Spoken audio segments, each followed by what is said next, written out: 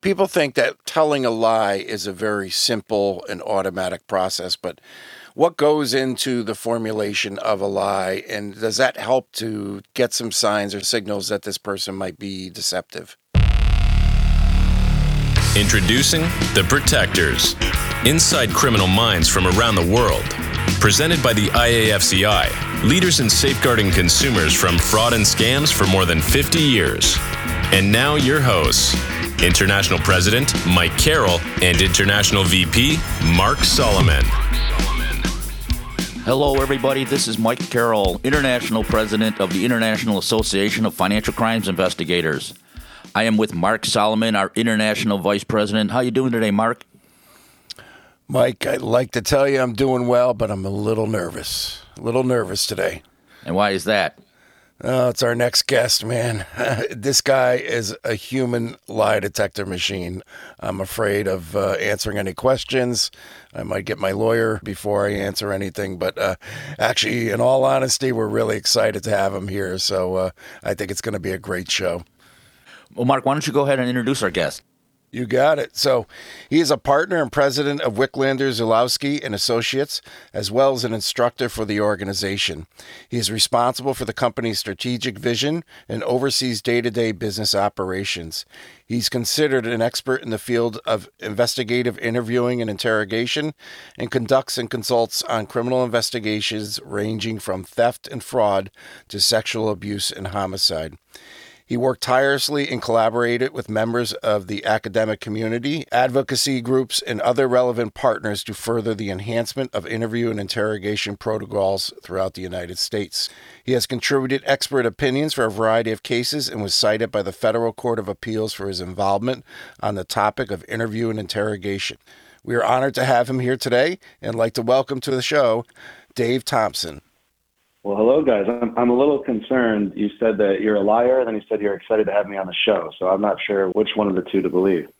Go with the second. Absolutely. Right. Well, thanks for coming on the show. And I'm going to turn things over to Mike to start off with our first questions. Hey, Dave, I got to tell you, I've seen your training and presentation in the past, and prior federal law enforcement, before I retired, I learned a lot from your training on interviewing witnesses, suspects. It's outstanding. So thank you very much for all the training you do and being a great partner of the IAFCI. We really appreciate it.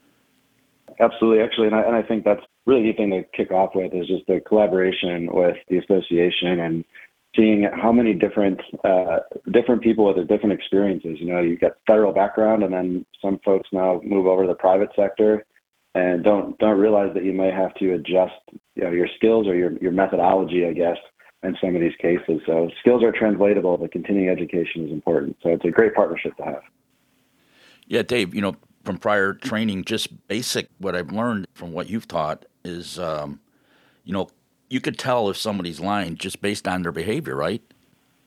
Well, I think that's what's changing so much, right? Is that used to be kind of the go-to is, you know, somebody scratched their face and looked up to the left and we call them a liar. And really what the research is showing is that our ability to detect deception purely based on physical behavior is just about as good of a chance as flipping a coin. And so there's a lot more that's going into it now, which is important because people get nervous for so many different reasons. Yeah, Dave, I just want to mention that's exactly what Mark was just doing. He was scratching his face and looking up at the ceiling. We're on radio. How can you see me, Mike? I don't know. I don't know. I'm not sure. But when you think about this, the lying piece, I think that's important. Like, you know, if you're doing a financial crime investigation, you're talking to a potential victim, maybe even a witness and a suspect, all three of them might show the same behavior, right? All three people could cross their arms, avoid eye contact, be a little fidgety. But it's probably because all three people are nervous, just for different reasons. And so when we rely strictly on physical behavior, it can be problematic if we misclassify as guilty. And so there's a lot more that goes into it to try to determine what's the source of that change. Dave, I wanted to ask you a question. There's a statistic out there. It says 93% of all communication is nonverbal. I found that fascinating as an investigator with law enforcement and now in the private sector that, there is so much beyond the words that are spoken. And can you talk a little bit more about that and when it comes to behavioral activities of a person that you're interviewing? Yeah, I think so. If you look at that number, that study, they took a few different words that people say, and they had people say it in different ways, and they had people just read the word, or they had different behavior associated with the word, and saw that we all kind of pick up a different tone, right? I know the two of you have probably gotten in trouble at some point for sending like a one-word text message response to somebody. If you just said K or okay, period, even worse, and it causes a little conflict, and it's because all we have there is written communication. And so what that study and similar studies are really focused on is that there's so much more context when you have verbal and nonverbal behavior combined with the specific words. But it's not to go too extreme. If you think 93% of communication is physical behavior, then that means we should all be able to travel the world and communicate pretty well without knowing the language. So we have to be able to know, what do the words mean? What is the words that somebody is saying compared to the evidence that we have? Behavior just might help provide a little more context to what's being said. Is somebody being, having an angry or sarcastic tone, or are they saying it in more of a confident, assertive way? But it could be the same exact word choice. Very interesting. Hey, Dave, I'm the international president of the International Association of Financial Crime Investigators, and we have over 6,000 members, and most of our members are those that investigate financial crimes. So I'm just asking, what would be the appropriate interview method for financial crime cases? I think what's changed a lot, and for Mike, I'm sure you've had this experience, right? In your career, and especially in the federal days, a lot of people have always used the same technique, right? People go to training, and it's always, use step A, step B, and step C. And what we have learned is interviewing is not a one-size-fits-all approach. You might have a case where you have to talk to a potential victim that you don't know, are they a victim of financial crime, or they may be contributing to that crime? And you don't want to walk in accusing somebody. Maybe their memory is not really good. You might want to use what's called a cognitive interview. Try to remember an event. Maybe you have a little bit of evidence, right? Somebody's falsified some documentation or some paperwork, and you may want to use a method called the participatory method, the strategic use of evidence. Or maybe you have direct evidence and you want to make an accusation at some point. So I think what's really important for investigators is slow down and actually strategize each conversation uniquely, because they each require a different approach. And Dave, can you explain a little bit? People think that telling a lie is a very simple and automatic process, but what goes into the formulation of a lie, and does that help you as an interviewer to get some signs or signals that this person might be deceptive? Well, let me ask you guys, if you, let's say you're driving and you're trying to find an address, right? You're going to a new restaurant or a friend's house. I don't know if you guys have friends, you're financial investigators, so I don't know if people like to talk to you or not, but let's assume you all have a couple friends. Let's say you're driving somewhere new you've never been before, and you've got your GPS on your phone, and it's, giving you directions. But as you get closer and closer to your destination, what do most people do with the radio?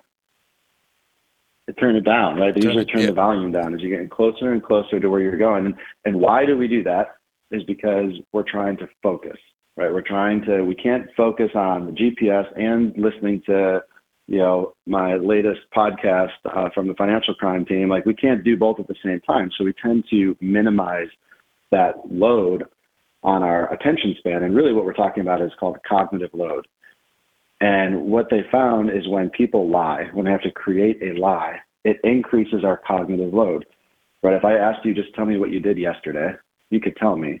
But if I said, I want you to come up with a complete lie about what your day was yesterday, it causes you to be, put a little bit more pressure on yourself, right? You have to make sure it chronologically fits, the details fit, you're not creating evidence that's not accurate.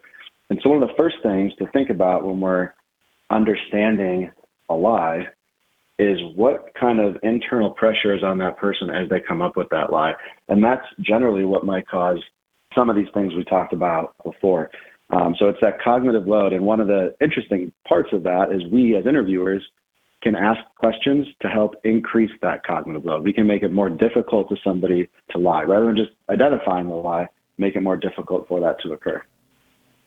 Yeah, Dave, I knew the answer. I just thought I didn't want to outsmart Mark. I thought he'd answer that question. Oh, stop.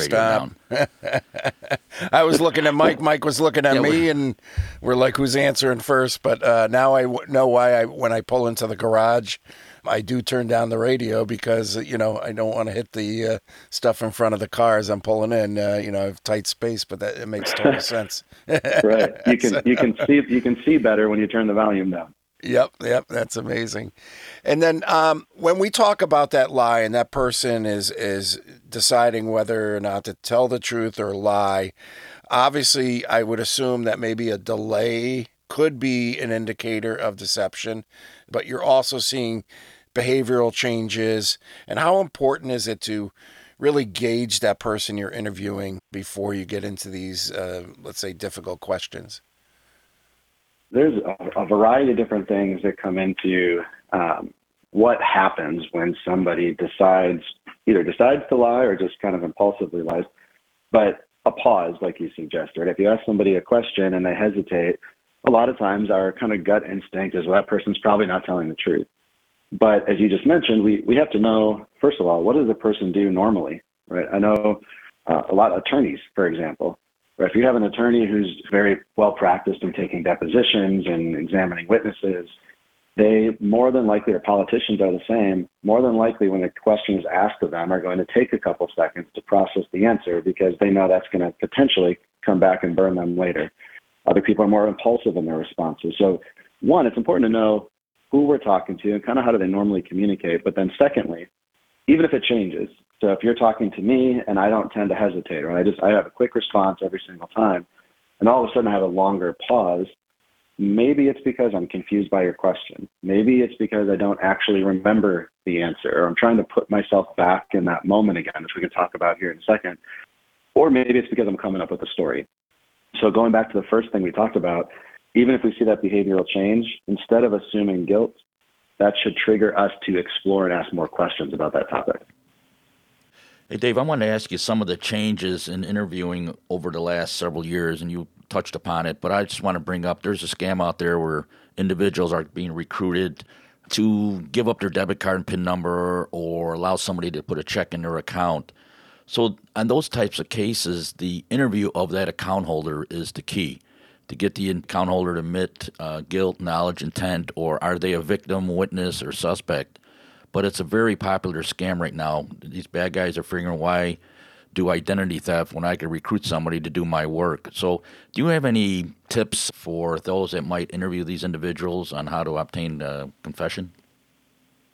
I think that to me is one of the most difficult parts, especially for financial crime investigators, is you're talking to somebody often that you don't know if they're just a completely ignorant victim they were taken advantage of, or if they maybe contributed to the scam. And so the first step, I think, is understanding what rapport actually is.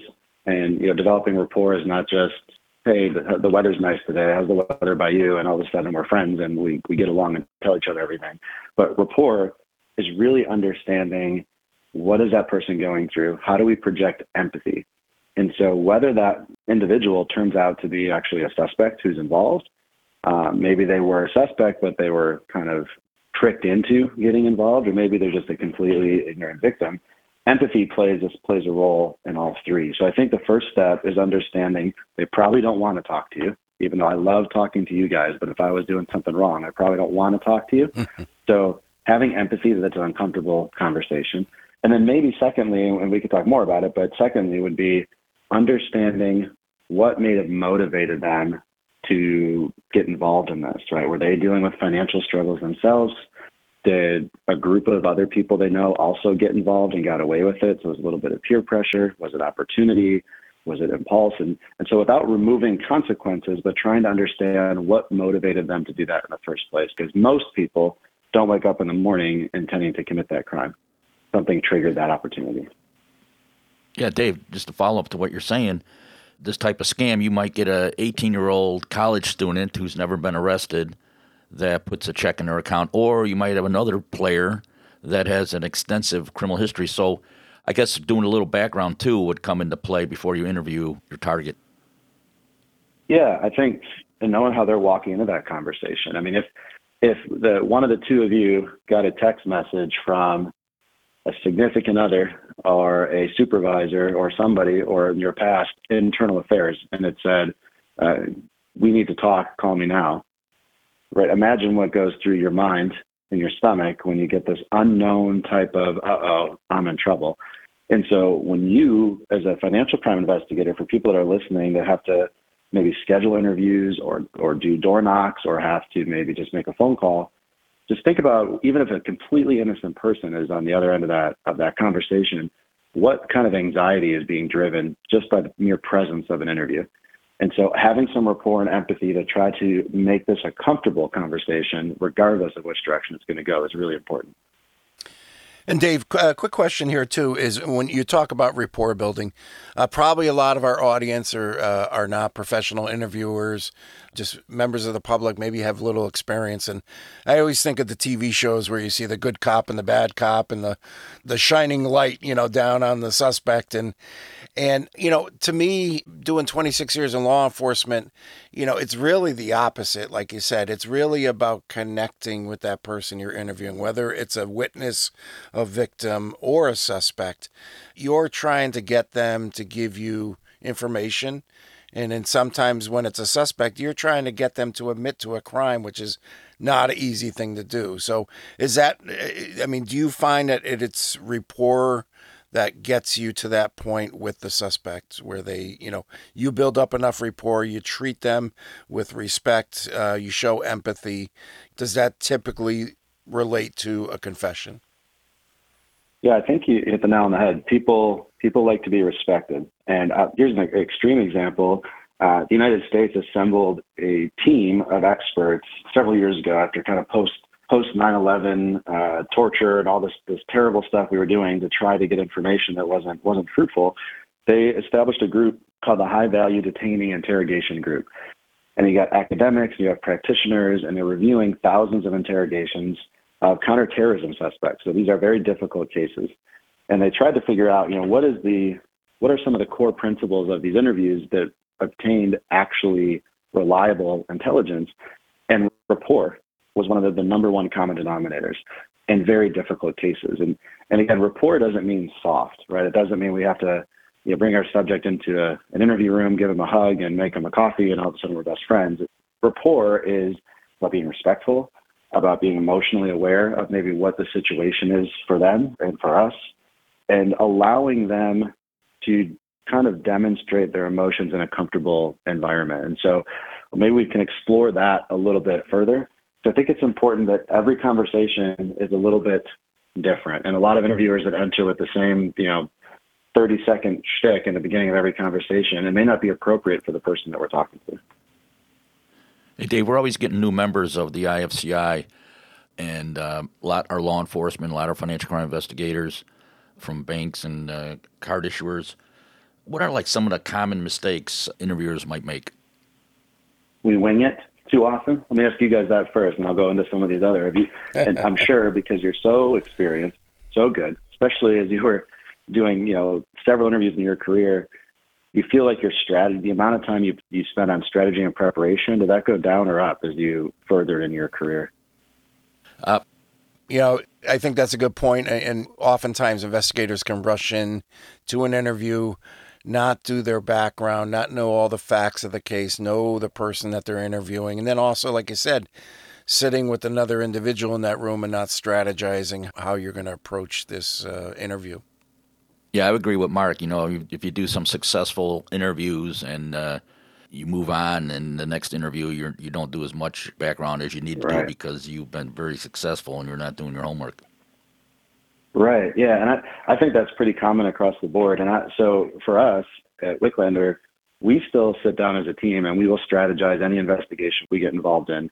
And part of that strategy is what we talked about already, right? Rapport, maybe what's the motivation, but it's also understanding your evidence, what excuses or explanations could exist for that evidence, and how do I properly sequence an interview to increase the power of that evidence or explain it away. And so, a quick example, I know we're talking financial crime, but let's go off the charts a little bit. Let's say we've got some type of homicide case or a shooting, and we have a suspect whose fingerprints were recovered off the weapon. Maybe they have on their jacket, we found some debris from the weapon being fired. And so we have some pretty damning evidence, right, that this person might have fired the weapon and they were wearing this jacket when they fired the weapon. But if we don't strategize, we walk in the room and we just directly accuse, right? We know that you are the suspect. We know you're the person who fired the weapon yesterday. They're going to say, no, I didn't. And then we're going to say, well, we have your fingerprints. We have debris on your jacket. And they're going to come up with an excuse, right? And we don't know, by the way, if their excuse is valid or not. They might say, well, I fired the weapon at the range last week, or I wore that jacket when I went to the range, or I have a bunch of friends who happen to borrow my gun and they go shoot at the range. Those could all be valid, truthful statements, or those could be smart denials. And so when we strategize, we would understand before we reveal any evidence, we want to ask a series of questions that might eliminate those excuses, right? Do you have any weapons? How often do you fire them? Where do you keep them? Who else has access to them? And those types of questions, without revealing the evidence, actually increase the power of that evidence. When somebody says, I haven't fired my weapon in over a year, right? Or I don't ever wear that jacket. And then you have this evidence in your pocket, increases the power of it, and then therefore allows you to present that contradiction. So yes, strategy, I think, is one of the biggest common mistakes. We can go into some others here as well. And Dave, I wanted to ask you a little bit. There's a famous criminologist out there, Donald Cressy, who came up with the fraud triangle. We always know there's three elements that usually a suspect must have in order to commit a fraud. One is pressure, so some sort of financial pressure, social pressure. Then there's opportunity, which is, the person has a reasonable chance of stealing and not get caught. And then third, rationalization. I want to focus on rationalization. How important is that when you're interviewing a suspect to sort of rationalize the crime with him? Does that play any significance, saying, hey, I understand why you did this, you're hurting financially, you're trying to support your family, or, you have mouths to feed. Does that play a role in the interview process? Yes, it does play a role, but it plays a role in a very, in a tricky way sometimes if we don't do it accurately or appropriately. So, for example, for those people who maybe haven't done interviews that are listening to what you just described, which is really helpful, almost everybody at some point in their life has probably committed to eating better or going to the gym or going for a run or whatever it might be. And so let's say our commitment is we're going to start to eat healthy. And we go for maybe 2 weeks. We did okay.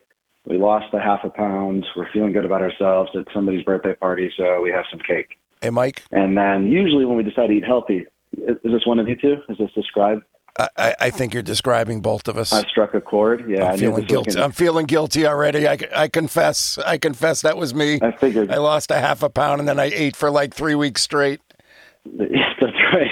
And so when you do that, a lot of people rationalize that action, right? Somebody might, even internally, maybe even say it out loud, but you think, I lost a half a pound. I've been doing really good. I deserve that cookie. Or I'm only going to have one. I'm going to go back on the treadmill tomorrow.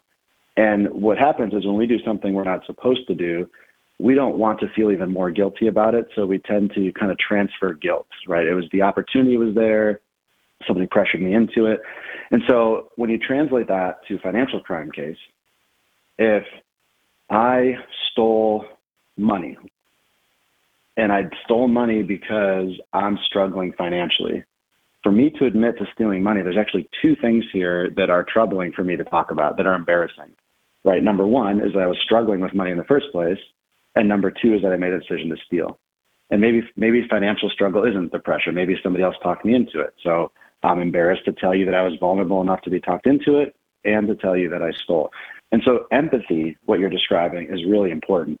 When I mentioned it's tricky, what we don't want investigators to do is to come across when we're kind of showing this empathy that we're actually justifying somebody's action, right? We don't want them at the end of the conversation to think, oh yeah, I did that, and this interviewer thinks it's okay. There's no consequence for this. And so it's a blend of being able to create a kind of open atmosphere for somebody to tell you what they did without feeling further judged, but also not remove consequences at the same time.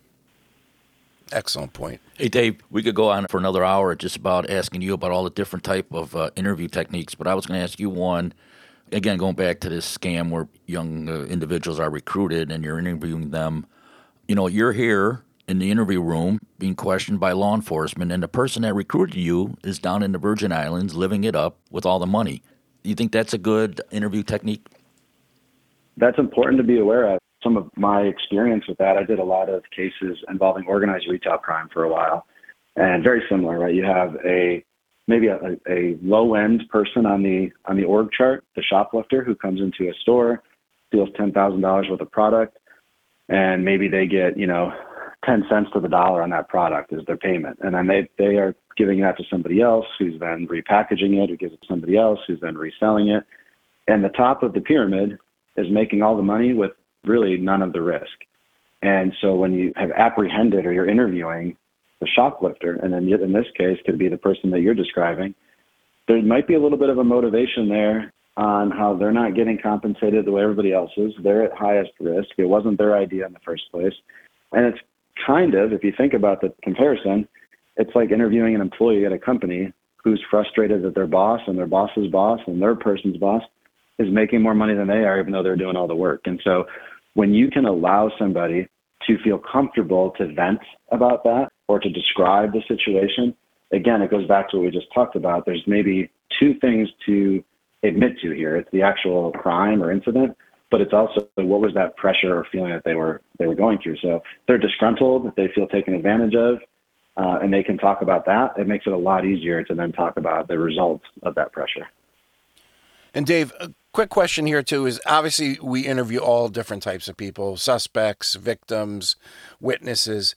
How does trauma play into that interview? If a person has been traumatized, either physically or emotionally, how does that alter what you do as an interviewer? Trauma-informed interviewing is something that investigators will probably start to hear a lot of if they haven't already.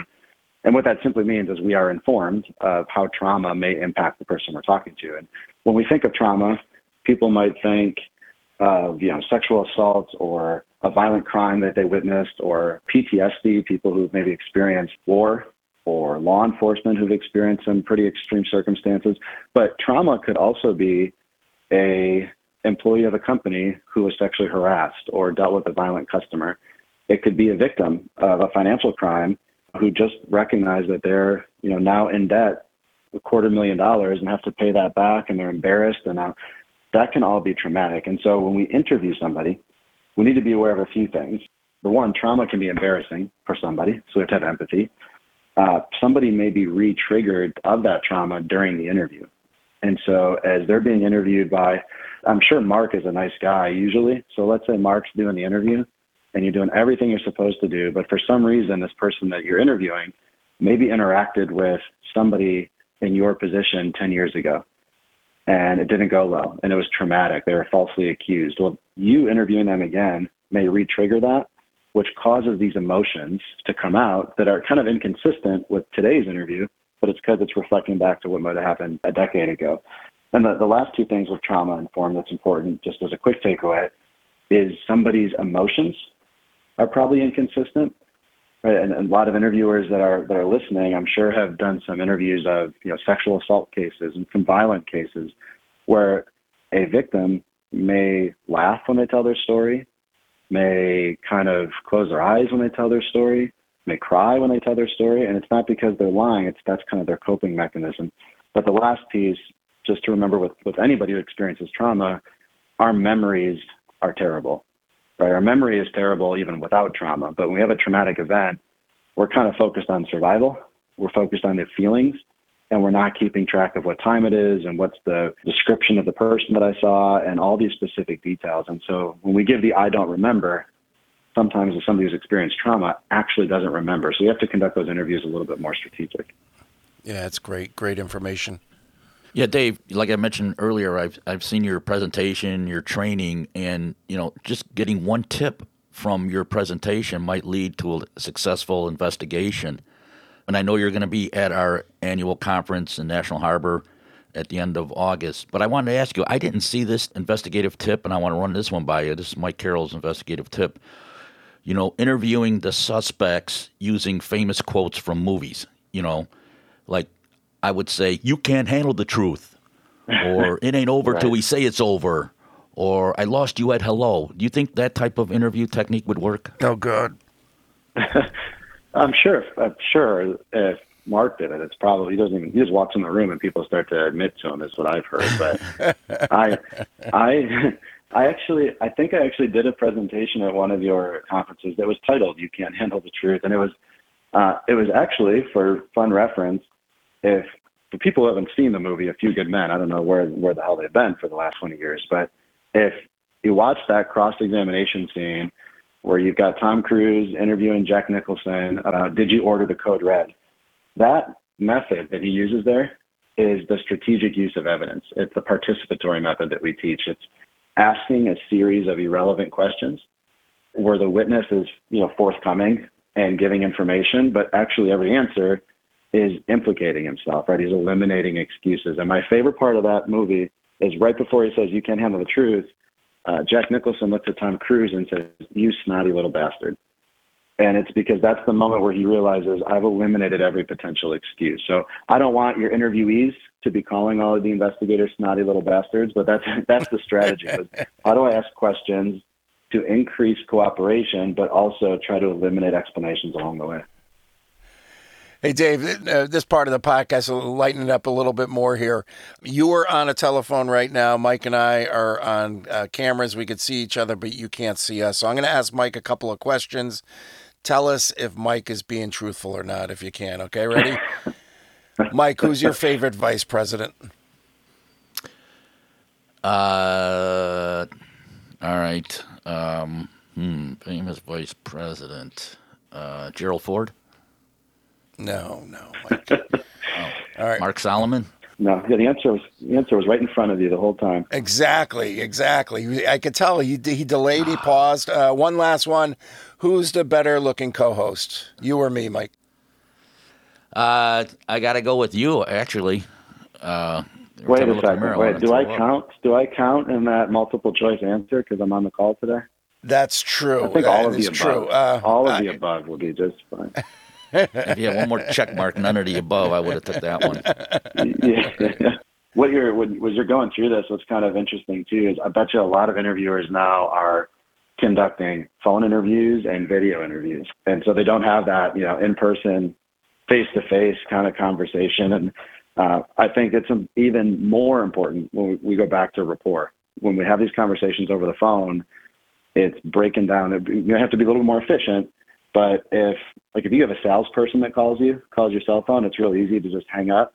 When you have somebody knock on your door to sell you something, if you make a bad decision and open the door, it's a little bit more difficult to slam the door in somebody's face because there's a human there. So for people that are conducting phone interviews and video interviews, you got to take a little bit more time to humanize yourself in the first few minutes before you jump into anything. Yeah, that's a great tip. Hey, Dave, real quick, this is a skill that you have developed over many, many years, other investigators. This is not something you could listen to a 20-minute show and become an expert interviewer. But the question I have for you is, are you able to turn this off? You have this incredible skill. You're constantly analyzing behavior, answers, questions. Do you find a way to shut this off when you go home at the end of the day? It depends who you ask, I think. I'm told no, but I think yes. I think, though, as we, again, progress and evolve interviewing, it's so much less about somebody, flared their nostrils or a liar, I'm going to go after them. I think it's more about being a better active listener. So interviewing has made me in my personal life much better. If somebody's telling me a story or an event or whatever, I'm actively listening and engaging, where in the past, interviewing, it used to be a lot of interrupting and asking direct questions. Instead, it's now listening and asking open-ended questions. So that has helped me. I think the part that's hard to turn off, and I'm sure you guys are the same, is when somebody is telling you a story or a statement or whatever, and it could be completely stupid, right? Have nothing to do with anything. But they have omission in their story. There's gaps in their story. They say something like, usually, probably, right? These kind of qualifying words. I'm not trying to catch anybody, but my brain triggers, wait a second, probably, does that mean you actually did it or you didn't? Usually, does that mean it happened this time or just every other time? Right, those things pop into my head. So that can be difficult to turn off, but it's important, I think, in all aspects, professional and personal, active listening, and shut up and listen, right, versus interrupting people a million times to ask follow-up questions.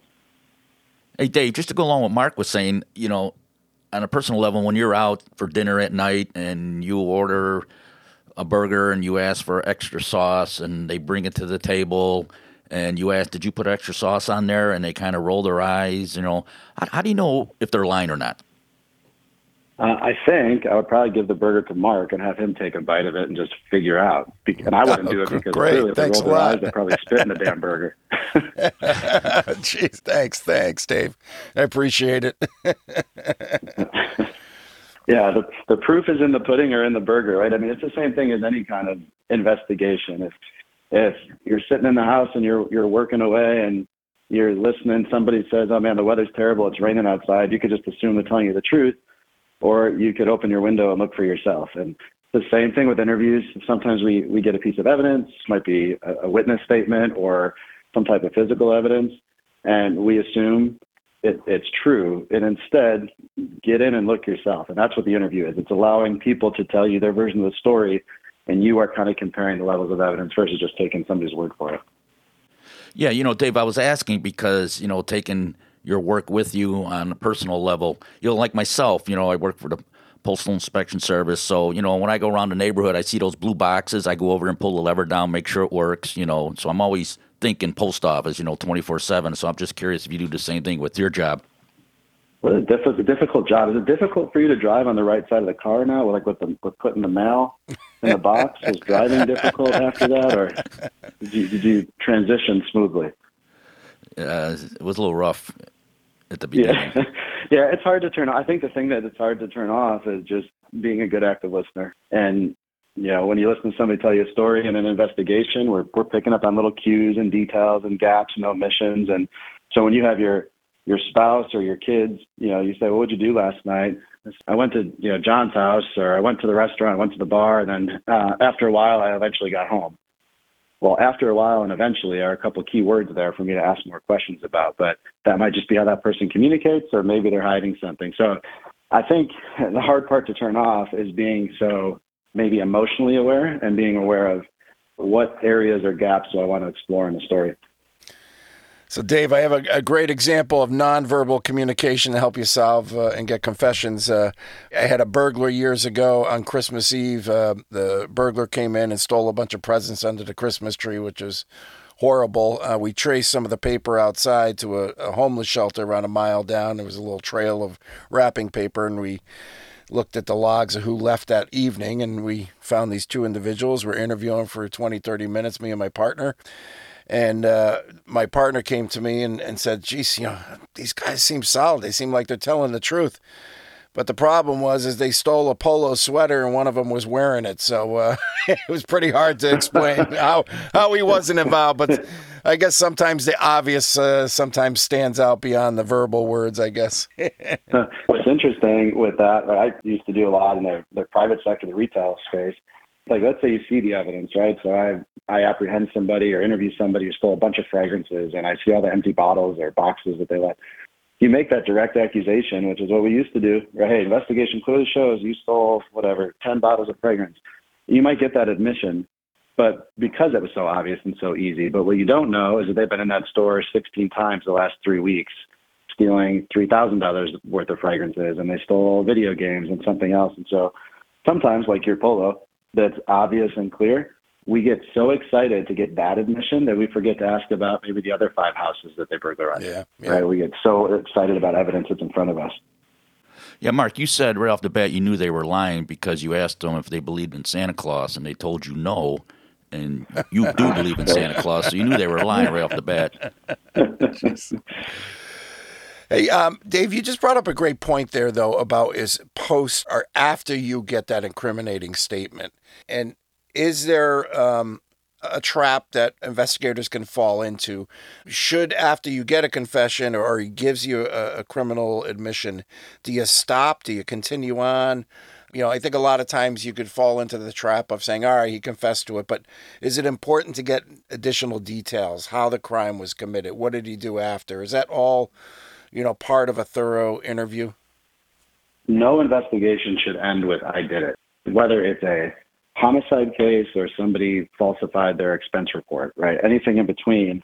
If somebody really simple, a financial crime case, they told you that they embezzled $5,000, however they did it, right? They said, yep, I did it. Well, further questions, things like, what did you do with the money, right? Tell me where that money is now. And I tell you, well, I took that money and I used it to pay my mortgage. Well, where do you pay your mortgage through? How do you pay your mortgage? I mean, maybe they stole physical cash somehow and they had to then deposit that money to then go use it to make a payment. Well, every piece of information they give you, in addition to the "I did it," helps you substantiate that their confession is reliable and true, which makes it a lot easier to prosecute. It also gives you confidence that that is a true confession, right? When they can give you details that you were originally unaware of. So, yeah, I think that point you bring up is probably one of the other mistakes interviewers make is we go through this investigation, we get some type of "I did it," we exhale, and then we wrap it up. So don't forget to ask more exploratory questions after to figure out what details that we don't know. Hey, Dave, wanted to ask, if you interview a suspect and they are cooperating and you want to get a statement from them at the end of the interview, do you suggest that you have the suspect write the statement, or should the investigator write the statement for them? And then I know when you do write the statement for them, you want them to initial and date the pages, or you want to make an error where they could initial the error on the statement. But which way would you recommend? Well, what I would prefer, depending on obviously agency or company guidelines, corporate guidelines, is recording.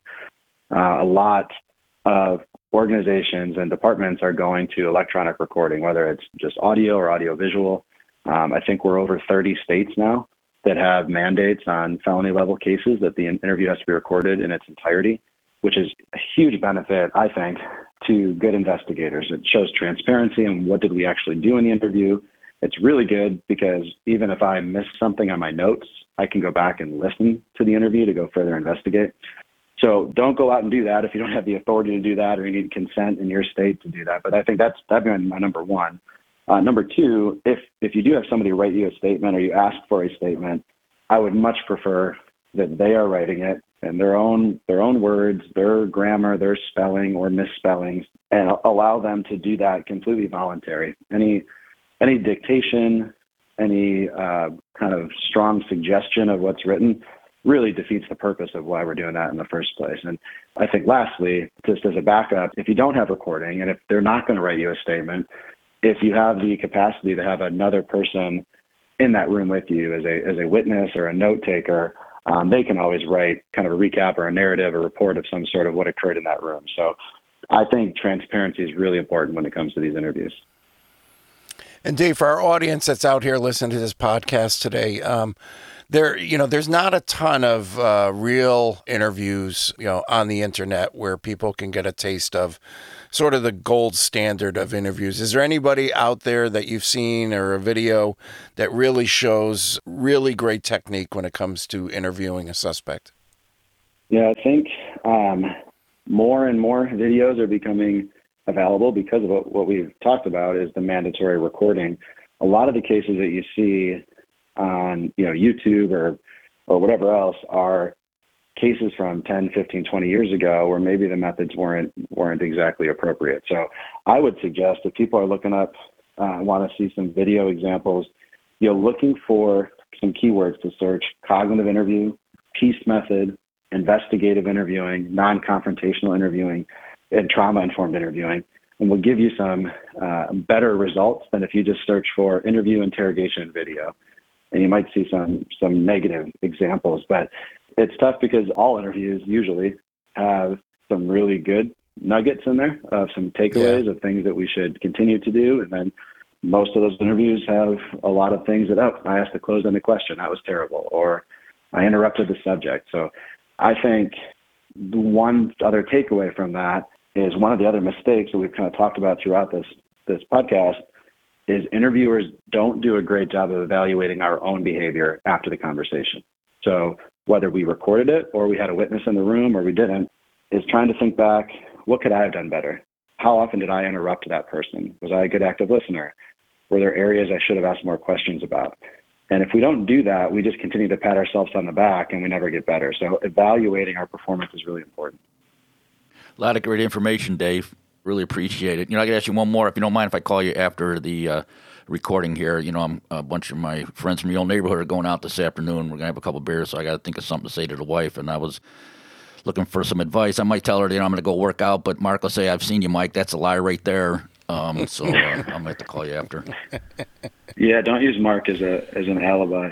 Here, you're a financial crime investigator, so give somebody else your debit card to go, like to the grocery store or something, so you have proof of where you want to pretend that you were. Maybe that'll help. Don't, or use cash. Cash only is probably a safer decision. Use Mark's credit card. Mike, you go to the bar and then you order Instacart and have it delivered to the house, and you just come back in with the groceries. That's all. I see you've been there before. Yeah, somebody's done this. Yeah. Got to set up a hotline to Dave. Right. Yeah. Do not disturb. And Dave, I got a quick question for those interviewers that are out there listening to this podcast. I think sometimes there's a fallacy where somebody could get in their head like, hey, I'm a really good interviewer. I've been doing this for years. I don't need any further training or expertise, or, I don't need to stay on top of my skills. And is that true? And then two, can you talk a little bit about what Wicklander Zulawski and your company does in regards to training investigators? When we conduct training classes, and we've been in business, WZ, for 40 years. And so we've got a lot of interviewers that come through our training program that have been doing interviews or interrogations for decades. If you were to go have surgery, right, you had to go have an operation, and you go and you meet your doctor for the first time, and they say, yep, I graduated from medical school, 40 years ago. I've been performing surgeries for 30 years, but I haven't looked at the news. I haven't reviewed any new research. I haven't looked at any new medication in the last 20 years because I know what I'm doing. I'm really good at it. You would get the hell out of that office, right? You want that professional to be the most up-to-date on how can they be more efficient, how can they be safer, is there better treatments? And so same thing, interviewing is a professional trade. It's a professional skill set. And if it's something that we just learned 15, 20, 30 years ago, and we continue just to maybe have success in our mind, we may actually just be reproducing bad habits. There's a ton of research in the last 10 years on better ways to get information, the importance of rapport, asking different types of open-ended expansion questions, the impact of trauma, how memory works. A lot of this research that maybe didn't exist 30 years ago. So it is completely important that we are continuing to educate ourselves on something really so pivotal in an investigation. And that's really, WZ in the last couple of years specifically has transitioned to a ton of new content, all evidence-based, meaning we're relying on research versus just, I did it this way for a long time. So a lot of new content, or at least adjustments or affirmation of things that we were teaching before. Awesome. And Dave, can you give us your website, your company's website, if there's interviewers, professional interviewers that are out there and want more information about the training that you provide? Yeah, and you don't have to worry about spelling Wicklander Zulawski. We'll make it simple. It's just w-z.com. There's a ton of information on there on classes, but also just free information. So we write several blogs, everything from stuff about false confessions and some of the people that like true crime. We've been involved in some of the major cases that are out there on some wrongful convictions on how to do things the right way. We've been advocates. But there's also a ton of programs on trauma-informed interviewing, conflict resolution, de-escalation, and just investigative interviewing. So a ton of information there. Same on social media. We're all over the place, Facebook and Instagram and Twitter and LinkedIn and all that good stuff. So hopefully people connect on LinkedIn with me. I know IFCI does a ton of stuff. I'm connected with all of you guys on there. And there's also great promotions you guys do for your chapter meetings and for the conference coming up. So great platform to connect. Hey, Dave, we really appreciate you coming on to the show. I got to give a little disclaimer, though, right? We don't want our podcasters trying to professionally interview their spouses, boyfriends, girlfriends, or significant others and thinking they're experts after listening to this podcast. So this is a skill that takes a lot of training, a lot of time. But, we love the fact that you're willing to come on this show and really give our general public an understanding of what it takes to lie and to be deceptive, and how investigators are able to break that information down and validate if a person's being truthful or not. So thank you for being on the show. Thank you for what you do. And we're going to see you shortly in Maryland, and look forward to having you on in the future. Yeah, I appreciate it. And I think you're right. It's a fun topic to discuss, but it's a dangerous skill if used inappropriately. So continue to educate. Yep, I'll see you at the conference. I've got a 2 sessions, so Wednesday, and then we've got a half a day on that Friday. So hopefully folks are staying all week. I'm looking forward to it. We'll be there. Hey, Dave, again, thank you for coming on the podcast, and we'll get all your information on our show notes. And, there's a lot of law enforcement listeners, a lot of departments out there that might be looking for training, so we want to get as much information about what you do on our show notes. It's great. Appreciate it. Thanks for listening to today's podcast. Remember, as you join the fight to protect our citizens, you're not alone. With more than 6,500 members from around the world, the men and women of the IAFCI are standing together with you. To learn more or to join the IAFCI, please visit our website at www.iafci.org. The Protectors Podcast is produced by Modified Media and is available for free wherever you listen to podcasts. The hosts and guests' opinions are their own and do not reflect those of management, employers, or sponsors. Listeners are encouraged to contact law enforcement if they suspect being a victim of a crime.